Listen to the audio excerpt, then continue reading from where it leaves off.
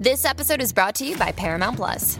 Get in, loser! Mean Girls is now streaming on Paramount Plus. Join Katie Heron as she meets the plastics in Tina Fey's new twist on the modern classic. Get ready for more of the rumors, backstabbing, and jokes you loved from the original movie with some fetch surprises. Rated PG-13. Wear pink and head to ParamountPlus.com to try it free.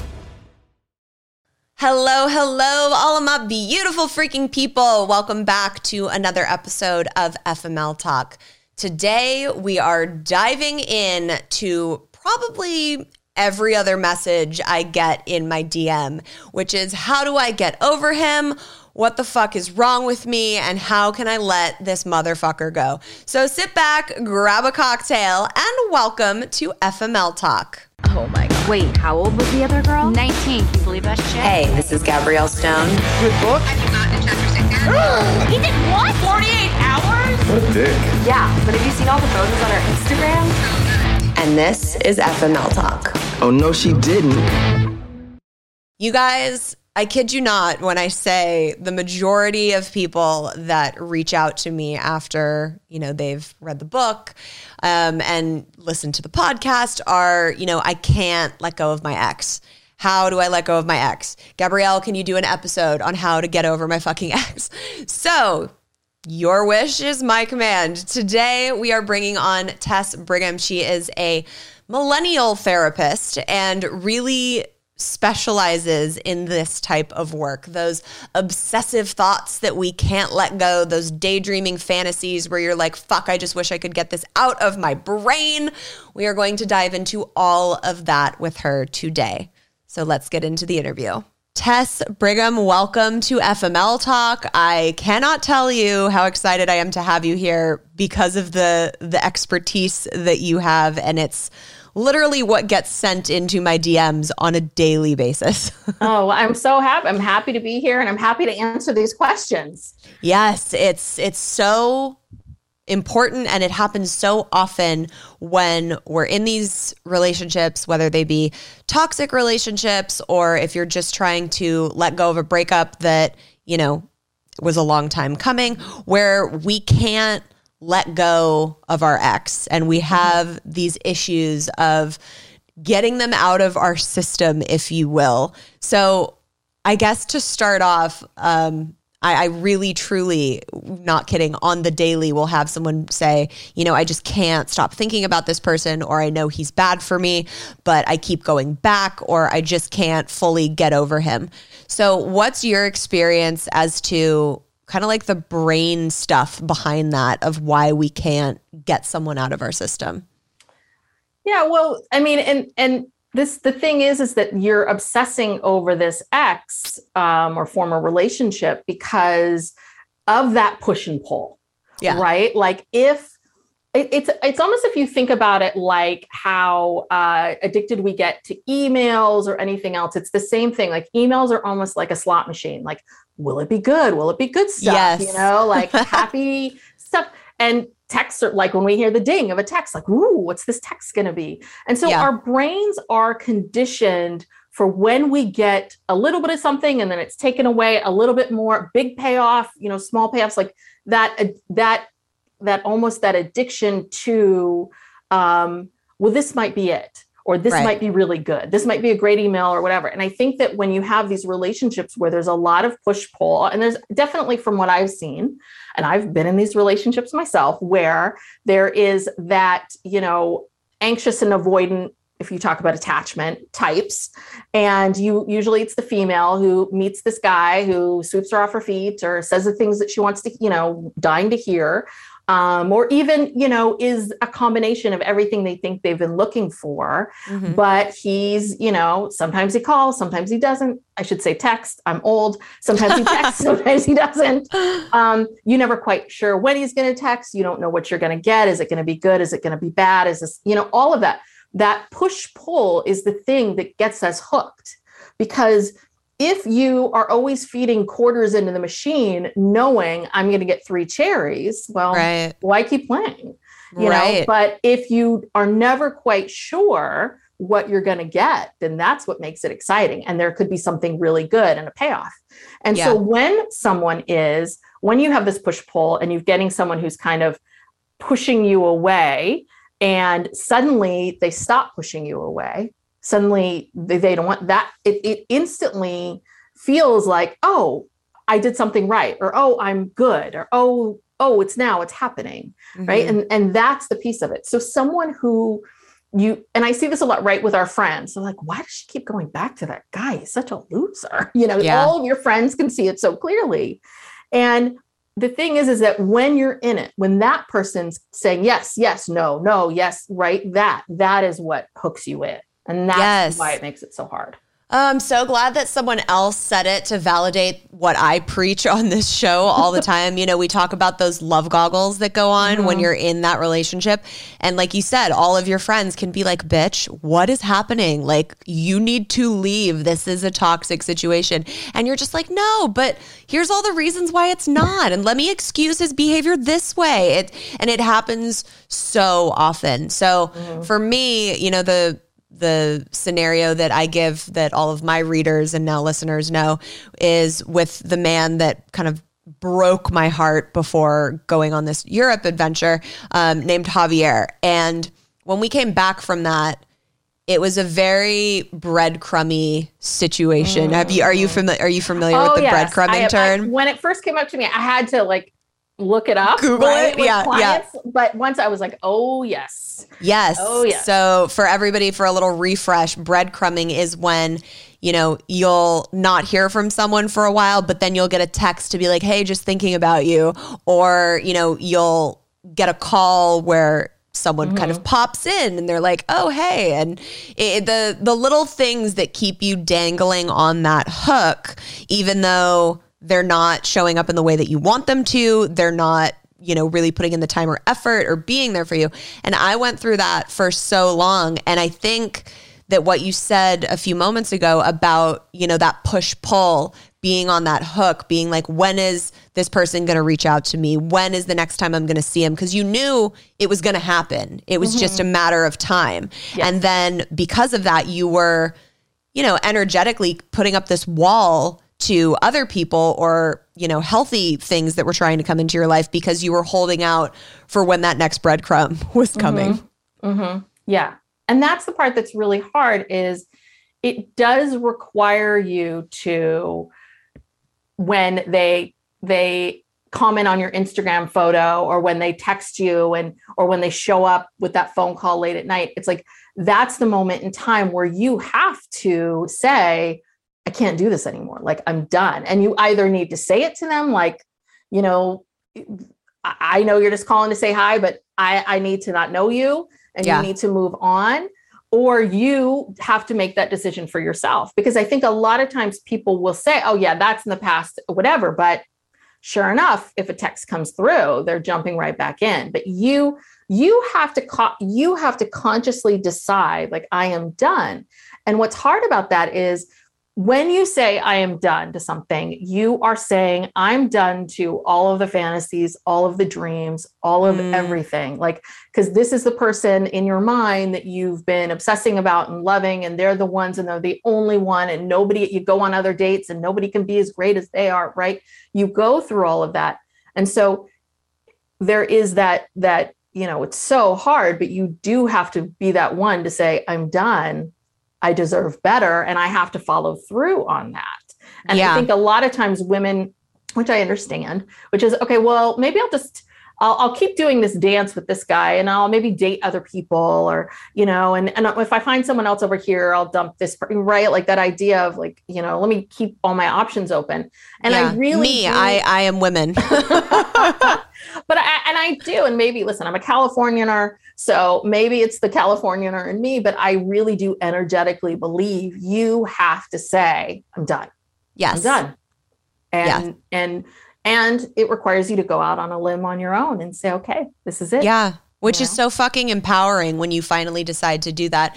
And it's true, like our thoughts are really fucking powerful and they're going to create our reality in some way, shape, or form.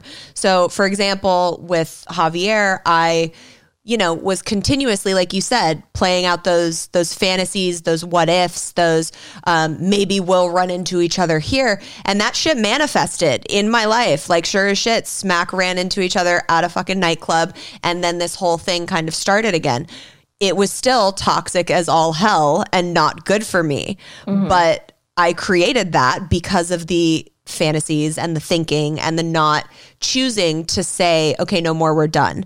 The second I decided to put up that boundary and was like, okay, we are really done. We're not thinking about it anymore. We're not obsessing over anything. We're not fantasizing.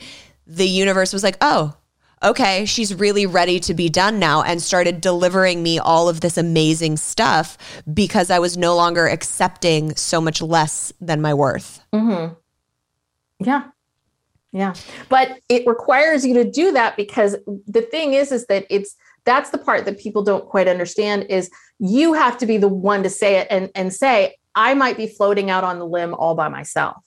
Like, it might be me alone for years. I mean, I don't know. I'm willing to energetically choose myself over this person. Yes. Which I think, especially for women, it's really hard because we're conditioned to be nice, to do this, to do that, to be the one, all of that. But it's incredibly powerful and incredibly scary. So that's why people don't do it as much as they need to, because it's scary, and I understand that. Absolutely. So what are your tips when someone is in this situation and they're, having the fantasies and having the obsessive thoughts, and they're like, fuck, I just can't let this person go? What are your tips on how to kind of like retrain your brain into fully letting that go? I've talked about before, kind of whenever that thought comes up, almost like the rubber band technique, where you would like snap a rubber band on your wrist, but be like, no, I am not going to go there, and like consciously change your thought to like elephants or ice cream or whatever, what have you, to really retrain that thought process like a muscle of like, nope, we're not going there. We're not going there. So what are some of your tips to try and get out of the thick of it when people are in it? Yeah. Well, that's a great one. And that's one that where you just, your mind starts to go there, and it's like, nope, you're done. Moving on. Focus on something else. I think another one is a big reason, is being able to see the person as the whole person. And you mentioned this earlier, this idea of, right, you have the honeymoon period, and, oh, they're so great and it's so wonderful. And what happens is, someone might show you this relationship, a year-long relationship, and the first 2 months were great and the rest of it was terrible. And the person, when you're obsessing, you're going back to those first 2 months. So it's really about you stopping yourself and thinking like, look at the whole relationship. Like, you cannot just focus on the first couple months. Like, look at everything, because you want to take that person off the pedestal. You're obsessing about, we obsess about idols because we put them on pedestals and we make them unreal. So take the person off the pedestal and really look at them as a whole person of every single thing that they're doing. And maybe it might take one of your friends, and you say, okay, tell me everything that he did that I told you that was awful. Like, write it down for me, so that every time I can go and pick up the paper and look at it and really see it. Because you have to stop making this person the ideal. They're not. Oh my God. From it. Oh my God. You're really preaching such fucking hard facts right now. And it's so, I resonate so much with so much of what you just said. It's putting them on that pedestal, and especially in the very beginning, when everything is amazing, especially in a love bombing type of situation, which is what I experienced. And it was like Prince Charming, like everything is perfect. And then whenever it is that everything changes, or you get your heart broken, or they start becoming different, or there's disrespect involved, it's like you built this person up to be someone who they were showing you that they were for the first 2 months. Everybody can be fucking amazing for 2 months. I mean, it takes longer than that to get past some of the like bullshit layers of society that we are programmed to kind of like put on, on a first date or when we're courting someone. And you continually keep that person in this mindset of like, this is who I believe them to be. And then they start showing you no, this is not who I am, over and over and over again. And you have to believe them when they show you that. It's like you can't keep hoping and imagining that this person is going to be someone that they were never capable of being in the first place. Yeah. Well, and I think if you're someone also who is, and I'm always shocked. I'm always shocked when I see something where, someone's lied about something publicly or they've stolen something. And right, if you're someone who doesn't lie or steal or you live an honest life, like it's really hard to think, well, wait a second, all of these were lies? Like, because if you're not a liar, you're not spotting lies. Right. And so that's the part too, is it's really hard to believe, like, well, wait a second, did he lie about all that? Like, that can't be true. And so that it takes your brain a little bit of time to like catch up to, oh, wow, this person could flat out lie to me. And then our egos get involved in that because, well, what was the truth? What wasn't the truth? And if you're seeking so much validation from that person, if that relationship was giving you a lot of validation, to then have to let go of the lies and see them as lies, you then have to admit to yourself, oh, wow, like maybe he wasn't in love with me as much as I thought. And I have to really, and again, it doesn't mean that you don't deserve love. It just means that you have to recognize that, oh, wow, I was placing a lot in what this other person thought of me or validated for me. And I need to stop and say, I'm a lovable person. I deserve love. And at the same time, this person didn't love me. 100%. It's so hard. It's painful. It's incredibly painful. Yeah. And so with the pain, when you're fully, apart from this person now, whether you've broken up or it's a breadcrumbing situation, there's a lot of, I feel like people experience a lot of shame when they can't get rid of these thoughts and they're constantly like having the daydreams or the fantasies. How do you cope with and kind of let go of that shame that comes with those feelings? Some days I realize I have not eaten an actual meal and then panic at the thought of having to figure out what the hell to cook.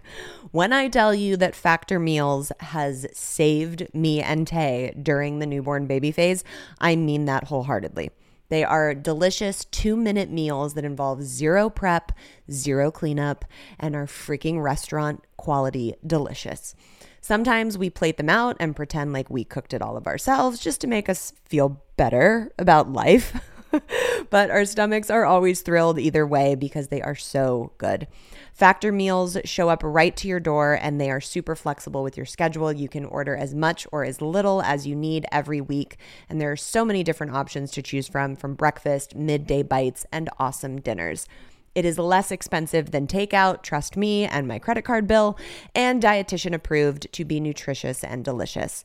Go to factormeals.com/FMLTalk50 and use code FMLTalk50 to get 50% off. That's code FMLTalk50 at factormeals.com/FMLTalk to get 50% off. I've always been kind of skeptical about custom beauty products, but I will say Prose was able to change my mind on that. Prose is custom made to order hair care and skincare that is personalized with a unique blend of ingredients just for you. I finally started self-love care in the form of dyeing my hair again, and their shampoo, anti-brass conditioner, and hair mask have really done wonders for my hair. The quiz you take is specific, so they really get to know what your needs and wants are. They even asked me about the climate where I live and how often I'm in different elements to get me exactly what I needed. Since I've been using Prose, my color is holding better and my hair is all around healthier after the postpartum havoc that was wreaked on it. In a third-party, double-blind, dermatologist-supervised controlled clinical study, Prose proved that personalization works better than buying off the shelf. Prose is so confident that you'll love your results that they are offering my listeners an exclusive trial offer so you can see the difference custom care can make. 50% off your first subscription order at prose.com/FMLTalk. That's prose.com/FMLTalk for your free consultation and 50% off your one-of-a-kind formulas. Prose.com/FMLTalk. If you ask Tay if he could only eat one thing for the rest of his life, the answer would be cereal. Full disclosure, I was first influenced by Miss Morgan Willett to try Magic Spoon cereal. So when I found out I was going to get to offer you guys a deal on it, I was so excited because it is so freaking good.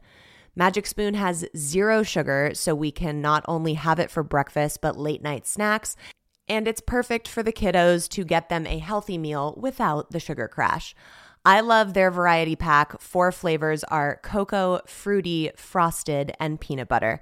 This pack has 0 grams of sugar, 13 to 14 grams of protein, and 4 to 5 grams of net carbs per serving. Made with wholesome ingredients and no artificial flavors or dyes. Big yay. It is high in protein, gluten-free, grain-free, and soy-free. Tay and my bonus daughter are cereal connoisseurs, and they are in love with Magic Spoon and cannot believe it's packed with as much goodness as it is. Go to grab a variety pack and try it today. I promise you guys will not be disappointed. And be sure to use our promo code at checkout to save $5 off your order. And Magic Spoon is so confident in their product, it's backed with a 100% happiness guarantee. So if you don't like it for any reason, they'll refund your money, no questions asked. Try a delicious bowl of Magic Spoon cereal today at magicspoon.com/FMLtalk and use the code FMLtalk to save $5. Thank you, Magic Spoon, for sponsoring this episode. Yeah, and shame is such a hard emotion. I don't know if you talk about Brene Brown on this podcast, or if you mention her, but she's one of the leading experts on vulnerability and shame. Yes. And I truly believe shame is one of those feelings that is like, we will do anything to avoid shame, anger, frustration. And one of the ways in which is to dig into, like, no, this person's like this, no, they're like that, as opposed to coming over to the shame. Yeah. And so shame is very much how you perceive it to be. And so it can be difficult, but it's really about you being able to say, I'm not going to shame myself for this. I feel shame. I want to retreat. I want to not talk about it. I want to, live in my fantasy land and just want this to go away. Or you can decide for yourself, like, I don't need to broadcast it on social media, but that I'm not going to be shameful of this. Yeah. And I think this is a lot of what, I think one of the things, because I specialize in working with young adults, like Gen Z, millennials, and I'll get these older generations that'll say to me, how do you work with those young people? And I'll say, these generations have done so much for all of us in many different ways. And I think one of the biggest ones is that they come to the light. You see this constantly with women coming forward, people coming forward, talking about these things that happened to them that created so much shame. And they're willing to say, this is what happened to me. So yeah. I do see this. It's good. I see this trend moving where people are starting to see that if I hide, like, there's an expression in the drug and alcohol world that you're only sick as your secrets. So if I hide these secrets away, if I do this, then I'm just shaming me. Everything's internal. And I need to start shame. The shame needs to go towards the guy. The shame needs to go towards society. The shame needs to go this way, outward from me. But that again is just, that's just identifying your thoughts and being able to shift them and change them and mold them. And again, we are so, I don't know what the statistic is. It's something like, 95% by the time we're 30, like 95% of our habits are so ingrained because the neurons have been firing in such a way for so long that it's so dug in there, and so that's the part that's really important to understand is these thought patterns, these behaviors, all of this, you've been doing this for decades. And so for you to say, oh my God, I'm thinking about him, let me shame myself, right? Slap myself, shame myself. Don't. It takes a long time to stop. You've been thinking about this person obsessively for a year. It's not going to take you 2 days to get over it. It's going to take you a minute here, right? Right. Yeah. I saw a this post recently, and it was, you know, a cutout of the human body and highlighted where we experience certain emotions. So it was like, you know, love, and the heart was lit up, and like anger and grief and nervousness, and shame. When you got to shame, it was the whole body was affected. And it, you know, the post was inferring that like shame is the worst human emotion one can feel, and the one that we least know what to do with, and how much it like affects your physical body when you're going through it. And I remember I was doing a session with my therapist. This was a long time ago. And I was talking to her about, you know, these thoughts that I was having about my ex. And I was like, I just don't know how to get fucking rid of them. And I feel crazy. And then I, you know, go down a rabbit hole and feel guilty. And she was like, okay, so why are you not just saying okay to the thoughts? Like, why are you placing, because the only person that's placing any of the guilt and shame feelings is you. So instead of having the thought come up and being like, you know, shaking a finger at yourself and being like, shameful, why don't you just acknowledge the thought and then decide to let it go and have a different one? And I was like, oh shit, what a fucking concept that is. To like not beat myself up for this, because like A, I'm human, and B, like I've been through some traumatic shit with this individual. So like, yeah, that makes a lot of sense to not place the shame on yourself when you don't have to. Yeah, absolutely. And when I talk about emotions with my clients, what I really want them to understand, and sounds like your therapist did this beautifully, is there's two levels to it. There are the thoughts, and there's the thoughts that we have. Those thoughts lead to our feelings, right? There's the thoughts that we have, which are totally okay and acceptable. Those we need to accept. Then there's the judgment of our thoughts. That's where all the problems lie, right? There's nothing wrong with your thoughts. There's nothing wrong with your feelings.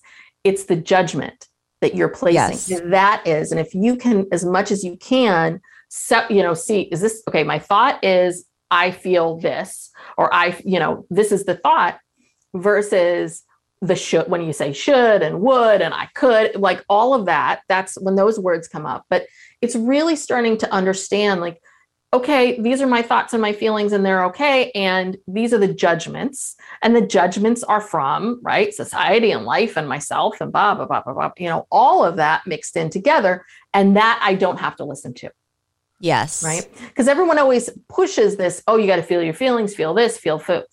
And you do, you have to feel your feel, like you have to get through things, but you can go through something without shaming yourself. And so a technique that has been used 1,000,001 times, you've seen people talk about it in terms of like helping people's self-esteem. But one of the best things you can do for yourself, especially women, is stop and say, okay, if this was my best friend, this was someone that I really loved and cared about, what would I say to them about it? Like, how would I tell them to think about this particular issue or thought? And also because we're always so much nicer to our best friends and the people that we love than we are to ourselves. Where if we're in front of our best friend, we'd be like, okay, so I'm going to give you a little tough love. And like, it's not really the greatest thing that you're doing this. And maybe like, here are some other ways that it would be better. And with ourselves, we're like, you're fucking horrible. You're terrible. What the fuck is wrong with you? You're a piece of shit. And it's like, that self-talk is never going to get us to the outcome that we're trying to achieve or make us feel any better in the fucking process. Yeah. Yeah. And so, and our friends can always see us for who the full person of who we are, versus in our minds, we feel like we have to be perfect or whatever it is, whatever the idea in our heads of what we are supposed to be as a human being going through life. Yeah. So let's talk about love bombing a little bit. Are you familiar with the term? Yeah. Okay. Yeah, I know there are all these like new age terms that like I never even knew what love bombing was until I was fucking scrolling on TikTok and saw it and was like, oh shit, that happened to me. But I think the more we can, talk about them and give them names like the love bombing and the breadcrumbing, the more people can feel like they're not fucking crazy when they go through these experiences. So when people go through, love bombing or a narcissistic relationship or any type of toxic dynamic in a relationship, there's also like a chemical, psychological thing that happens to you. It's not just like, and then there's a breakup and you're in shambles, you know, and people are like, and now I'm crazy and I should be over this by now. But when stuff like that happens to you, there's some psychological stuff that you're trying to recover from and some traumas that have been put in place that you're now trying to rewire. Mm-hmm. How do you go about unpacking that when you go through, you know, any type of traumatic breakup? And that part's really hard. And I will say it's hard to sort of answer this question on this larger sense without like knowing little details of what people are going through, because trauma is so personal to you and what happened to you and how you saw it. And the responses that come from that. Exactly. I mean, I think, right, that if you think about something like love bombing, you know, what is so difficult, what is the big thing with love bombing is we were just talking about this idea of how we see ourselves versus how other people see us. So someone's coming into our world and seeing us in such a light, in such a way, in such this perfect way. And it's a little bit of like, this is what I've been waiting for this is either what I've been waiting for my whole life. You know, someone finally sees me and finally gets me. You know, whatever that feeling is, because as human beings at the core, the biggest thing that we all struggle with, no matter who you are, what your background is, at the very core, we just want to feel like we're enough. Yes. We just want to feel like we are good enough, pretty enough, this enough, that enough for the people, you know, for the world. And the biggest fear in our lives is I'm not enough. And so here you are, you're bebopping along. And so that's the whole part about trauma and where you're at in your life when the person comes into it. Because if you're in this really vulnerable state of never feeling like you're enough, never feel like parents were always telling me how I could be better. You know, I had a sibling who was better than me. So they're telling me how, right? If you've spent your entire life not feeling like you're enough and someone comes into your orbit and says, you are enough. You are enough. And you're more than enough. You are amazing and wonderful. And all of these things. And I see you and I want to be with you and all of this, like you have this and it's there. And then for that same person to slowly tell you, no, you're not enough in these ways. No, you're not enough in these ways. You're this, right? How damaging that can be, because now you're sort of like, oh, wait a second. You know, was I ever enough? Am I not enough? Right? Like who am I in all of this? And I think that's the part that is so difficult because, and I don't know what it is about some of these men and women. I shouldn't just narrow down men, but some men, women, people, they have a knack of finding people who really don't feel like they're enough or that there's something missing. So it doesn't mean that if you've been in this relationship where this person's love bombed you, that you've always felt like you weren't enough, but they might have met you right around a time where you were doubting it or where you're feeling vulnerable around it or something. And it's almost like, no, I'm going to come in and tell you and fill that hole inside of yourself. I'm going to fill that up. And then I'm going to slowly take it away and take it away and take it away and give you some back and then take it away and give it some back and take it away. So you're constantly sort of like trying to figure out, what should I be? Like, what should I do?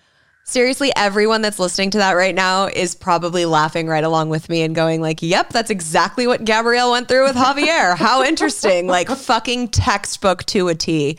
And it's so damaging when you don't know that there's a term for it, when you don't see like that, you know, there's a blueprint kind of how these things go. And you just feel like you've been tossed aside and everybody else, you know, like we were talking about, can clearly see that this isn't what you deserve, that this isn't okay. But you're like, no, you guys must not understand. This person has to love me because of what I just experienced with them. And it really messes with your brain to be like, no, this couldn't have happened to me because of that vulnerable state that they find you in. Yeah, exactly. The first taste of rare bourbon you finally got your hands on. That's nice. At Caskers.com, we make this experience easy. Caskers is a one-stop spirit curator with an impressive selection of exclusive, sought-after, rare, and household names in the realm of premium spirits and champagne. Discover the top flavors of the year now by going to Caskers.com and using code WELCOME10 for $10 off your first purchase. Get $10 off your first purchase with code WELCOME10 at Caskers.com. Exactly. And then it becomes, then what happens is that because this person's kind of gotten into your mind and into your psyche, which is what these men and women are very, very good at doing, is that you stop trusting yourself.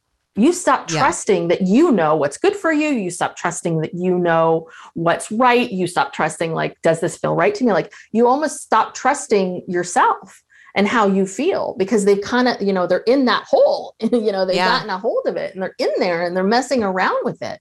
And that's such a vulnerable spot, to be in, that that's the part that is so incredibly difficult. And it takes a long time to untangle, what's real, what's not real, who am I, who am I not, all of that. And which is also, why I think we see a lot of young people, these things happen to people at various ages, but, it is, this is why some men prey on younger women, because when you're not fully developed as a human being, it is really hard to say, well, wait a minute, hold on. No, that's not who I am. If you haven't had a lot of relationships in your life, if you haven't had a lot of experiences, suddenly it's like, oh, this is what love's supposed to feel like. And I think this is the other part of it too. And I blame rom-coms, and I blame a lot of what we see in the media, right? Like, it's changed considerably, but it's only really been in the last, 5 years that we're really seeing people talk about narcissism and dirty Johns and, all of these levels of things. But right, movies and have portrayed romance as being this anguish and heart gushing and right, like all of that stuff. And I've been married over 18 years, and I love my husband. He's a wonderful man, but it is not like a roller coaster of like, woo, excitement all the time, because real love, committed love with another person is kind of boring. It's day in, day out. I'll get behind that. But that's what they say, is that when you find someone that you're going to commit to spending your life with, make sure you have that friendship and that bond and that compatibility. Because look, at some point, people can be like, that's not fucking true, and they're lying. That shit will fade. And there's ways to, spice things up and to like throw different stuff into the mix, of course. And that doesn't mean that like sex is just going to like dissipate and be boring for the rest of your life. But all of that passion and like craziness, that stuff will eventually fade. And you want to be with someone that is going to honor and respect you, make you fucking laugh till you pee yourself, and like that you have fun hanging out with. My boyfriend and I, like, we laugh because people talk about during the pandemic, it's like everyone either got divorced or started having babies. Like, there was no in between.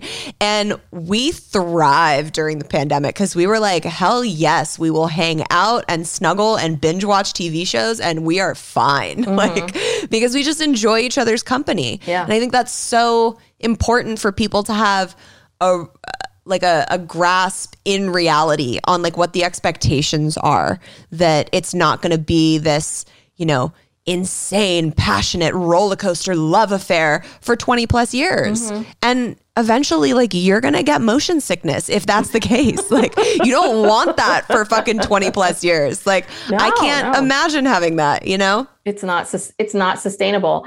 I mean, and so, right. So then you have to reconcile for yourself. Like, well, what is it? What is love?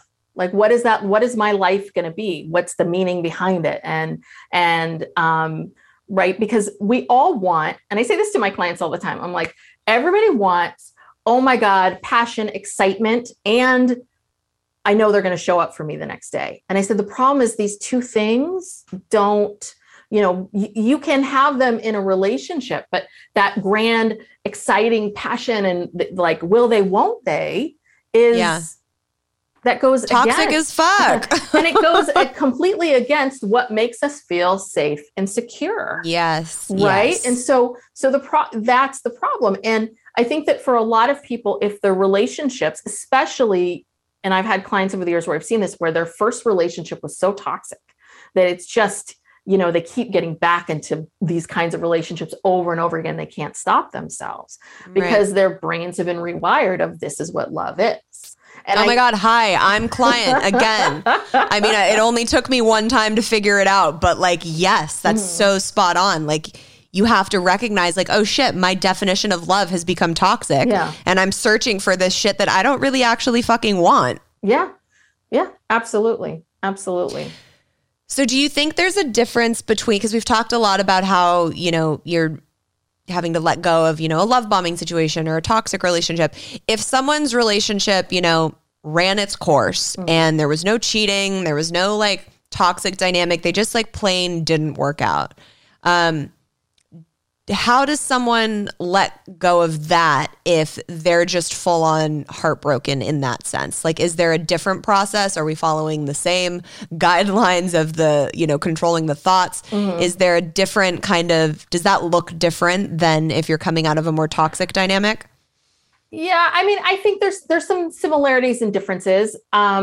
I think for this case, like if your relationship or the marriage didn't work, but there wasn't some dramatic things that happened, I think that it's the process is, it's less about the obsession of like the woulda, coulda, shoulda, and what could have happened and all of that.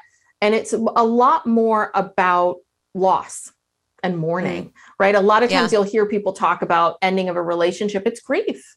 That's why, right? Like they talk about, there's like the 50 most stressful things that can happen in your life. And I think number one is the loss of a spouse, death. The second one's divorce. And I'm like, they're pretty much the same. Right. And I know that people who have lost partners hate it when people compare divorce to losing someone. No, yes. I've lost a partner and I've gotten divorced and I will stand behind what you just said. I mean, there's differences, of course, but like it's very, it goes, weaves in and out. And the loss, it's not just about the loss of the person. It's the loss of what this person in your life represented to you. Right. So you're losing this idea or picture of what you thought your life was going to look like, what you thought marriage was going to look like. You're losing, or this relationship was going to look like. And it's the loss of, being, I think the other part of it too is being in this steady relationship, being in this secure place, and now having to kind of be out in the world on your own again, trying to figure things out. And I think that with these cases, it's much more of a back and forth, right? Like the obsession thing is all like, obsessions are all one thing. This is much more of a, you know, it feels good to be by myself and making my own decisions and doing my other things. Oh, it feels terrible. I hate this. And I think it's like a back and forth of, you know, you're trying to get to the same thing. You're trying to get to this place of understanding yourself and understanding, what did this relationship mean to me in my life? How do I take this information and move forward and make different choices, different mistakes, different everything? How do I do this differently? Because every relationship that we have, just like every job, just like every house, every city, changes us, right? We are not, you know, we're not the same people. We are new people. And so each time, even moving to a new city, right? Each time you do that, you're kind of trying to figure out, who am I here now in this world? What does that look like? So it's not as dramatic, but it's just as difficult and painful. And the goal, which is always the goal, I always say to people, the goal is always, it's always about figuring out for yourself, who, you know, what did that experience mean to me? What can I take from it? What can I learn from it? What do I want to keep doing? And what do I want to do differently? Yeah. Right. That's it. And that's how you move forward, because a big concept that I teach a lot, especially, I think it's been a big issue, is like this fear of failure, right? There's such like, because the end of a marriage or the end of a relationship is a failure, or this toxic guy that keeps pushing and pulling, like you feel like you failed to hook him in and like make him stay with you, or make him treat you well, you know, that those life lessons, those failures are really, really important. And we can either see our failures as a flaw about ourselves, or we can see it as something to be learned in our lives and move forward. Yeah. And that's our choice. Yeah. That's everybody's choice. Yeah. And going back to the comparing, you know, the death of a spouse or a loved one that you're in a relationship with and divorce, divorce in some ways, and again, don't come for me, I've experienced both. Divorce in some ways has even more complicated emotions because grief fucking sucks. I've done episodes on it. I've experienced it. It's a fucking shit emotion to have to deal with. And you never know when you're fully through it, and it can hit you years later, and it's just shitty in all aspects. But there's grief, obviously, in losing a loved one, and there's grief in a divorce because you're mourning, that person, because in a lot of ways, especially if you don't have kids and like you're moving on from them completely, they really did. It's like a person died. And the grief of, your mourning of this life that you had thought you were going to have and everything that encompasses. And then there's also the shame factor in the divorce. I will never forget when I found out I was getting divorced from my ex-husband, my first initial thought was like embarrassment. And oh my God, all of those people that came to my wedding, what are they going to think about this? And this is so like, I'm a fucking failure. Mm-hmm. So all of those complex emotions make divorce very weird and difficult to navigate because you're adding all these layers on. Usually with the death, which is horrible, and I wouldn't wish any on either of them on anyone, but it's just the grief that you're navigating. Mm-hmm. So it's very interesting to compare those two in that way. Yeah. No, and it's very, very complicated. And I think, one piece is it's also the other layer of it is with divorce is, what were your own parents' marriage like? My parents are divorced, my husband's parents are divorced. Like, so both of us are going into this marriage thinking, hope this works, right? Like with no real sense of whether or not, it's going to work. And there is, and I've seen this a lot with people who they're so fearful of getting married because their parents had a horrible divorce and they don't ever want to go through that again or ever see that again. So they won't do that. Or parents stayed married and they saw how miserable that was. So they're going to get a divorce, right? Like that, the relationship that we have with divorce and our families and their perception of it and how we see it. I mean, that adds this whole other layer of, oh my God, what are people going to think? Should I, or shouldn't I? Right. Yeah. And it's such a powerful emotion that I know a lot of people stay in marriages that they want to leave in some capacity and shouldn't be in because of the fear of that shame and embarrassment. Yes.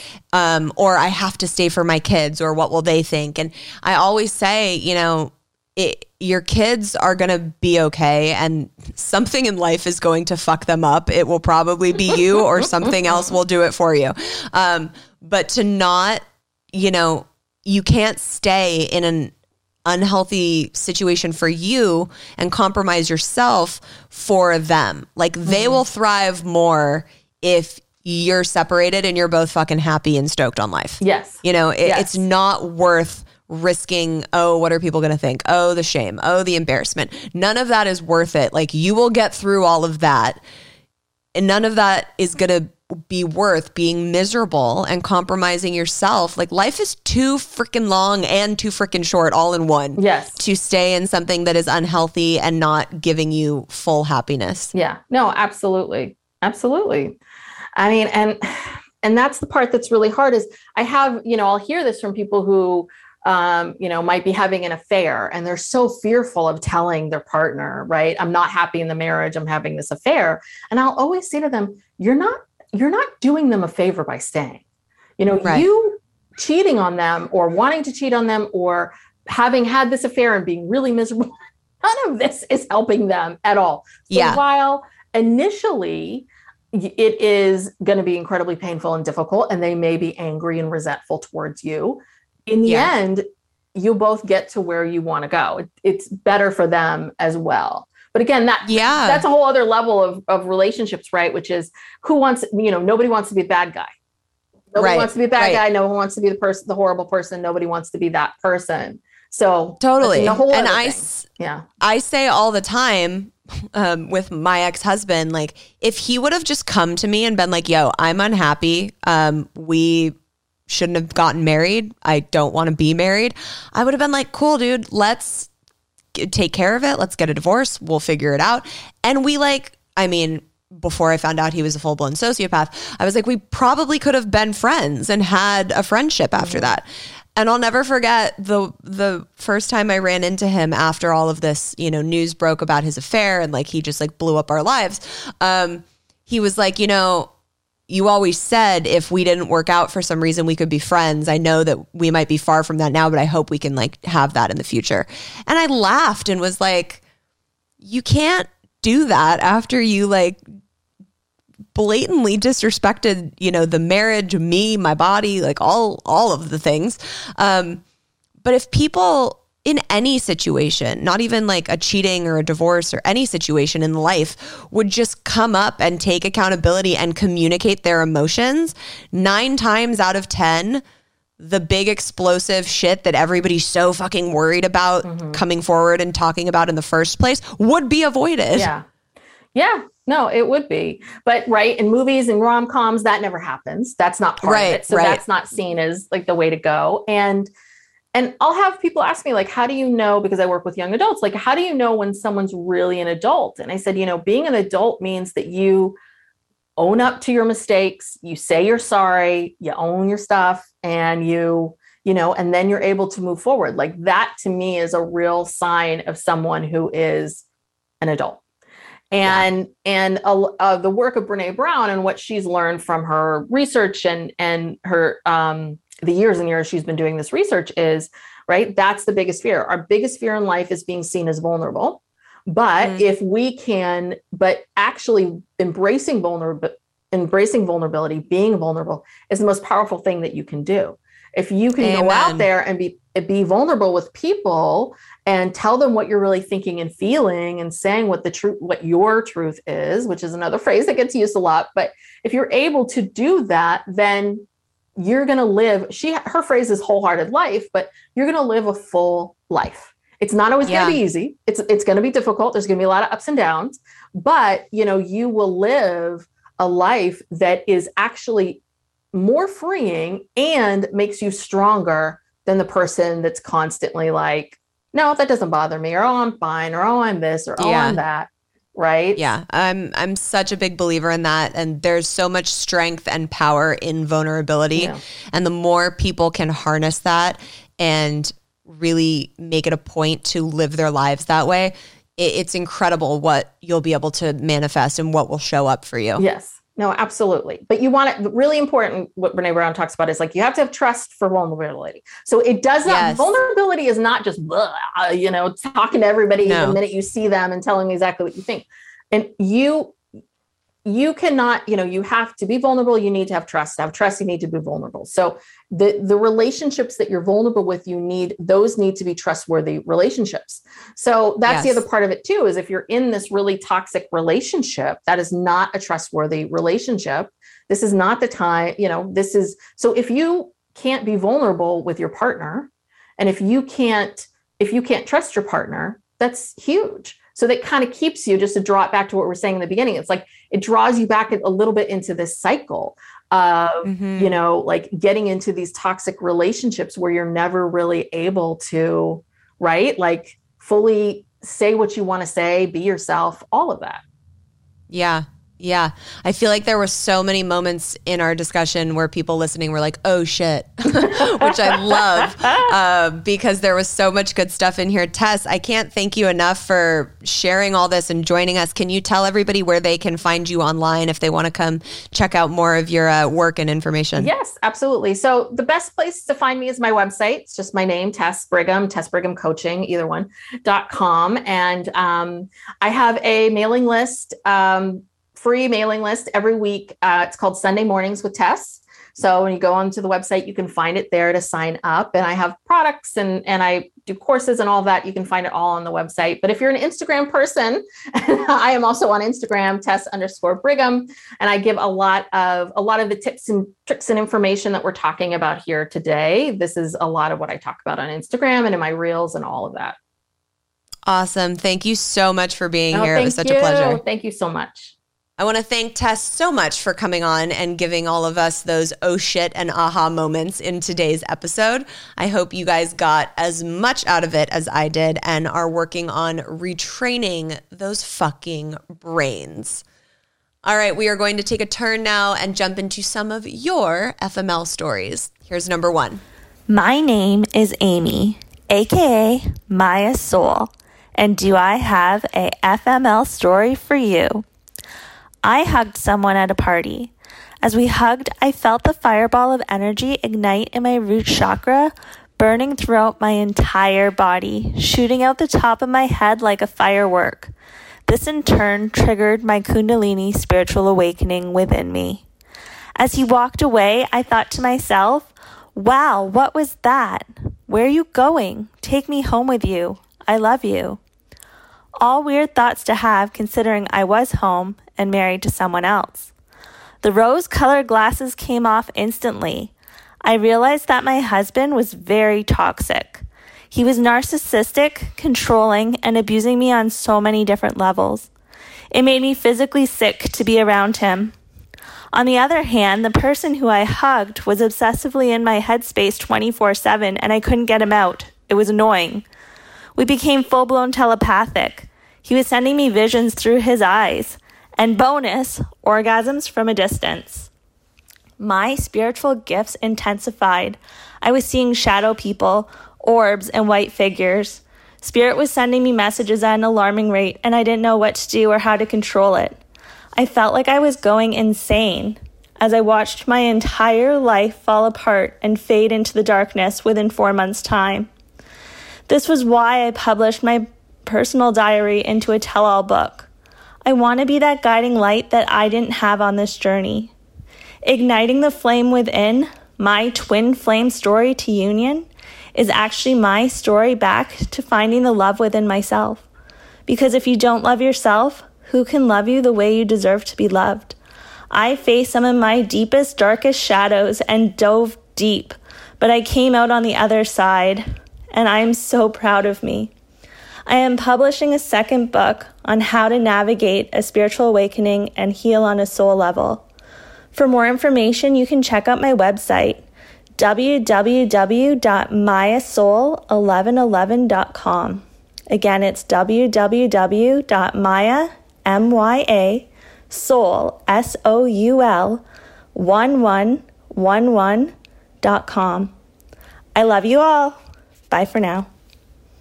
Holy shit. Okay, first of all, I swear to God, we don't pre-select these fucking FML stories. And it always is so funny to me how perfectly they fit into each episode. Little side note, I did, when she DM'd me originally, tell her that she could please drop the name of her book and feel free to plug it. I did not know her story in depth. I need to know so many fucking things. I need to know how there were orgasms happening from a distance. I need to know if you continued talking to this person. I need to know if you guys ended up together. Were there orgasms in person? I need so many fucking answers. I'm in. You sold me. I'll be reading the fucking book. Okay, here is story number 2. Hey Gabrielle, this is my FML story high school edition. So I'm going to set the scene for you. I am a 16-year-old socially awkward introvert who didn't have a lot of friends, and my American history class was mainly boys, also 16. I was wearing a skirt, sandal wedges, and a thong. There was one boy in the class that liked to pick on me because he thought he was flirting. And we had those stupid chairs where the desk was connected to the chair, and I was trying to slip through 2 of them to get to my desk when he decided to slam the 2 desks together to trap me in between them, thinking he was being funny. However, I was also mid-step and ended up only getting 1 ankle caught. And I tripped trying to get out of his little game.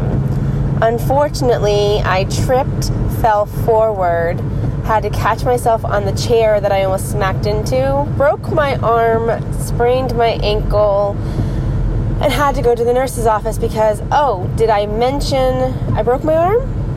Yeah, the highlight of that for everybody in the class was that my skirt flew up to my head, and every 16-year-old boy in that class saw my behind. Needless to say, I was thankful it was a Friday and I could stay home for the weekend because I did not want to show my face in that class again. The teacher, who was also male, didn't have much sympathy for me. He was not very sympathetic to my situation. He was kind of mean to the girls, and basically just every time this boy picked on me from there out, told me I got what I deserved. So, needless to say, Gabrielle, high school was not my favorite 4 years of my life. Luckily, I've gone on to bigger and better things since then. However, I definitely don't miss high school. Okay, so first of all, fuck you, teacher. I mean, what the actual fuck? She broke her arm. And let's talk about how traumatizing it is as a 16-year-old girl in high school to unintentionally flash your ass in a thong, which is essentially nothing, to all of these boys that are picking on you. I had an experience, I think it was my junior year, and I was dating my high school sweetheart, didn't give a shit, would like go in a messy bun with like sweats on. And we were all outside in the quad, we called it, area. And I will never forget this guy who I was friends with comes up to me, and his name was Ali, just to put you on fucking blast, bro. Comes up behind me when I'm having a conversation with my girlfriend and straight up pulls my sweatpants down to my ankles. And I was wearing nothing but a thong and had to literally bend down, like squat down, ass out, and pull my fucking sweats up with like all of these people around me. And it was so mortifying, even with my I don't give a fuck attitude. It was mortifying. So I can't imagine not having that and having that happen to you. Oh my God, girl. I am so sorry. What a awful freaking FML moment and memory to have. And again, fuck that teacher. Not cool, bro. As always, make sure you guys are subscribed so you never miss an episode. Keep up with us on Instagram at FML Talk Podcast for all the behind the scenes goodies and our giveaways that we do monthly. If you need more FML Talk content, you can come join us on Patreon, where there are full mini bonus episode seasons. They are all wildly uncut and all of the juicy shit that we cannot air publicly on this show. As always, have a self-love cocktail on me and track your fucking thoughts. Bye. This podcast has been brought to you by Podcast Nation.